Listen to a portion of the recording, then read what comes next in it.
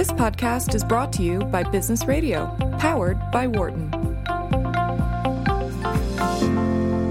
Listeners, if you're just joining us, we are speaking to Stephen Hahn Griffiths. He is a Chief Reputation Officer, the coolest title on the planet, ladies and germs, Chief Reputation Officer of the Reputation Institute. And he's talking with us today about the brand and, of course, the brand as it gets pressure tested out there in the marketplace as you develop, if you're a company or organization or service or what have you, a product, and you're trying to deliver your promise, as Stephen was saying, your reputation really is what's going to drive the extent to which people will believe what you have to say. I want to talk about this because you are leading the way and leading the charge on quantifying. This is so hard because a lot of times, Stephen, what happens is I talk to people and they think marketing is like fluffy stuff. You know, it's like this always qualitative and it's really, soft and fuzzy.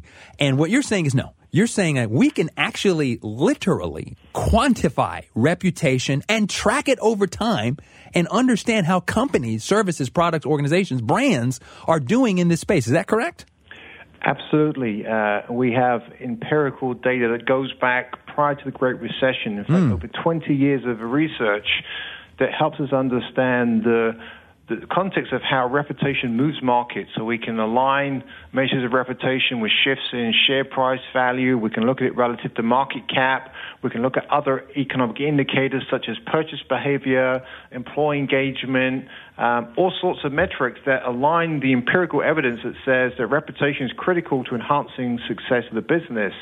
And typically in any given year, we're talking to a swath of around 1 million individual respondents around the world across 22 different countries to validate this hypothesis. And whether you're in a BRIC nation that's a developing market or you're on the cusp of Western civilization in the UK and the US and beyond, we know reputation matters, and that's critical as a form of measurement. And so I want you to, without revealing the secret sauce, if you will, Stephen, I want you to talk a bit, as much detail as you can, about the Brand Reputation Index or this Brand Reputation Score. My understanding is that the Reputation Institute, of which you are Chief Reputation Officer, has just released its annual U.S. RepTrak 100 rankings. Is this correct?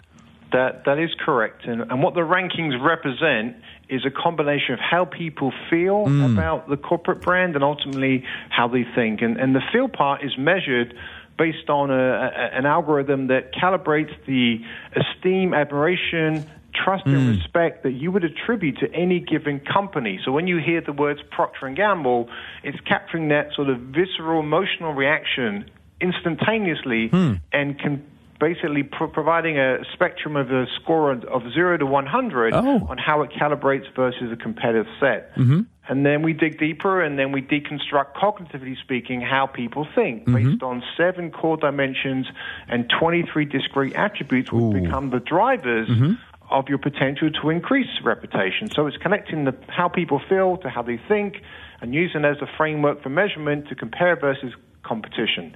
And what the most recent study found, and this is really fascinating, is the first time since the end of the Great Recession, we saw a global decline in reputation. We've seen increases literally incrementally 1 year after the other, until this past year where we saw a significant decline. In fact, we lost three pulse points of reputation across all companies measured in the United States. Okay. And this is for the United States companies, yes? This is U.S. We also measure globally, but I'm going to focus on the U.S. because I think what was critical here was an erosion of trust that was truly significant. So overall, all companies measured in the U.S., there were just over 900 that we measured, 3 pulse point decline in overall reputation. If I tell you that 1 pulse point translates to $1 billion of market cap, then we start to take the conversation very seriously. Wow. $1 billion. So we're talking about $3 billion of market cap that has completely disappeared as a function of, across the board, 900 companies that were surveyed and analyzed in this report in terms of their reputation falling, trust eroding. Is that what you're saying? Total erosion of trust. And, think about what's happened in the world in the past 2 years, we've seen the emergence of tweet ranting, and not just in the political stratosphere, but in general, right? Yes. But we've also seen things like the emergence of fake news. We used to trust the news media. We used to trust companies. Yes. We've seen data breaches, significant ones at companies like Equifax.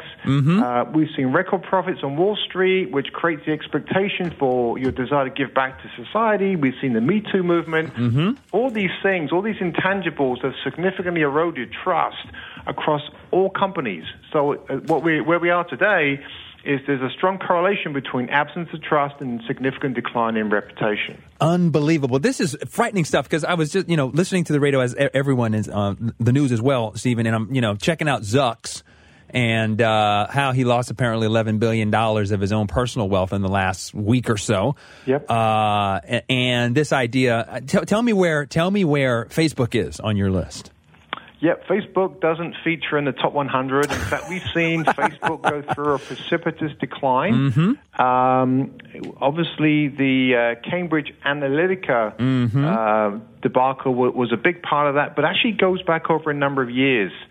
And I think part of the challenge with companies like Facebook, they become so myopic in the product delivery experience, in the pursuit of innovation, they forget about one thing that's especially critical in today's world: corporate social responsibility. Corporate social responsibility. Talk about that. If you don't have it, you're at risk. And so companies like Facebook, Volkswagen, Wells Fargo, to name a few, are examples of companies that really, in the court of public opinion, were accused of lack of corporate social responsibility, of doing dishonest things, of lacking integrity. And it comes back to hurt them in terms of their overall reputation scores in the long term. Wow. So you mentioned Wells Fargo and Volkswagen had the emissions scandal, this brand crisis that really hurt the reputation of the brand, Stephen.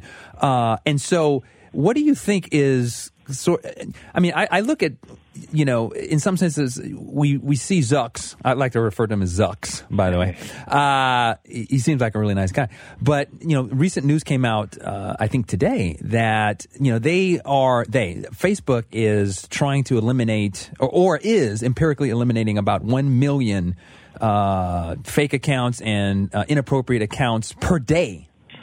And so at what point, as we as consumers are going to give some of these big tech companies a break, right? In some senses, it's like, the reputation of Facebook is taking a hit, but what are we expecting them to do at that kind of scale? I mean, they can't be checking, everything, right? So how do companies like Facebook that have such a huge, deep reach, how do they protect their reputation vis-a-vis your analyses that you track at the Reputation Institute?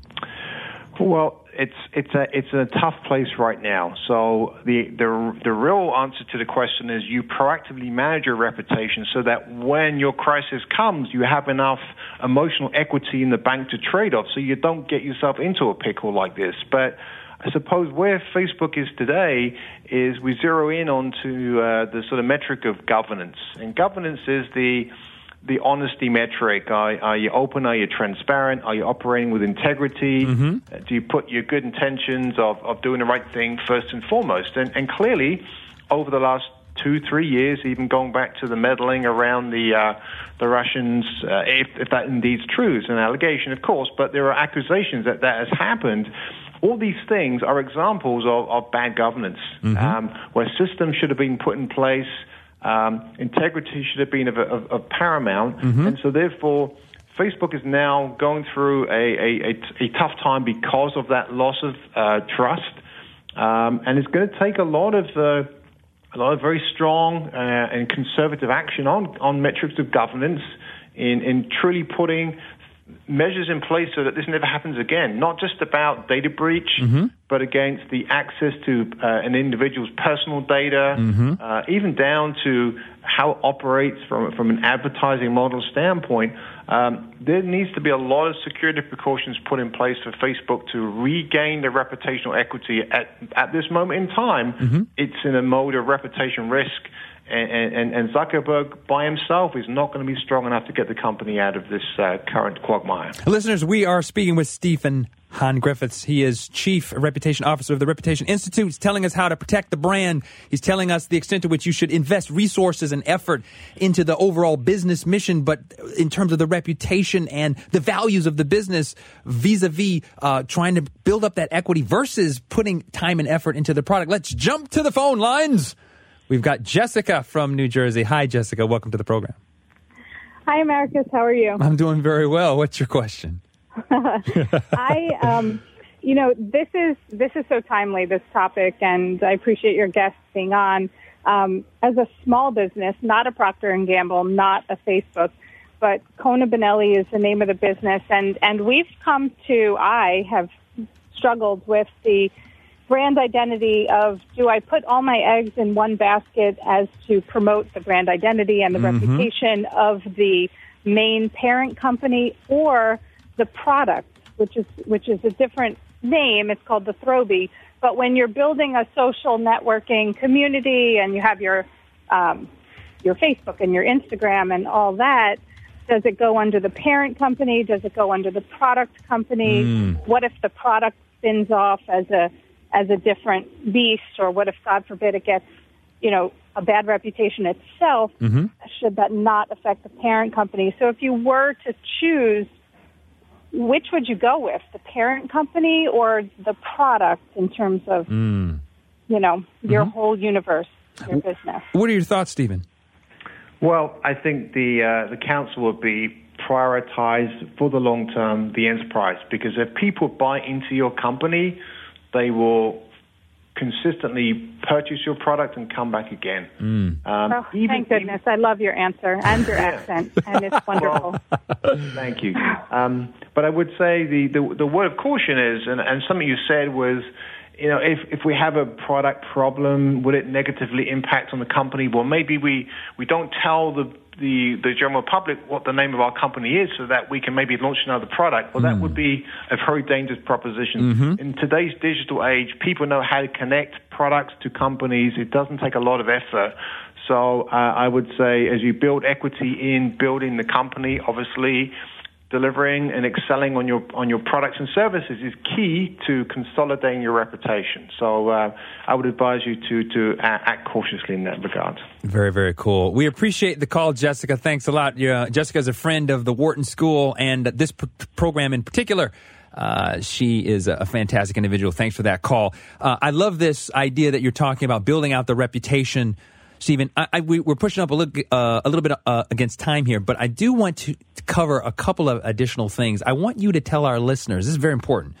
You mentioned 7 core dimensions of reputation that your index tracks. Can you give us some insight into those 7 things? And maybe that's a way to kind of lay out a bit of a roadmap for companies to be a little bit more diligent and focused in on those 7 things as levers to make sure that they are pulling the right reactions toward developing the right equity with respect to their brand reputations.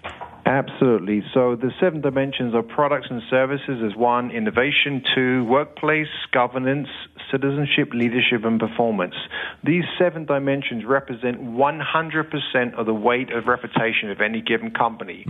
Where we've seen significant increases in the past 3 years are on the metrics of citizenship and governance. What it basically says is the general public have very high expectations for not only telling the truth and operating with integrity, which is the governance metric, but citizenship, which is a combination of both social and environmental responsibility. So the jury's out on both of those dimensions on whether they believe your company is engendering goodwill and trying to do the right thing by society. Stephen, I want to thank you so much. That was a fascinating and incredibly interesting and intellectually invigorating discussion. Thanks for coming on the show tonight. Thank you. I really appreciate it. Listeners, if you want to learn more about Stephen, go to reputationinstitute.com. That's one word. Or follow him on Twitter at SHAHNGRIFF. For more insight from Business Radio, please visit businessradio.wharton.upenn.edu.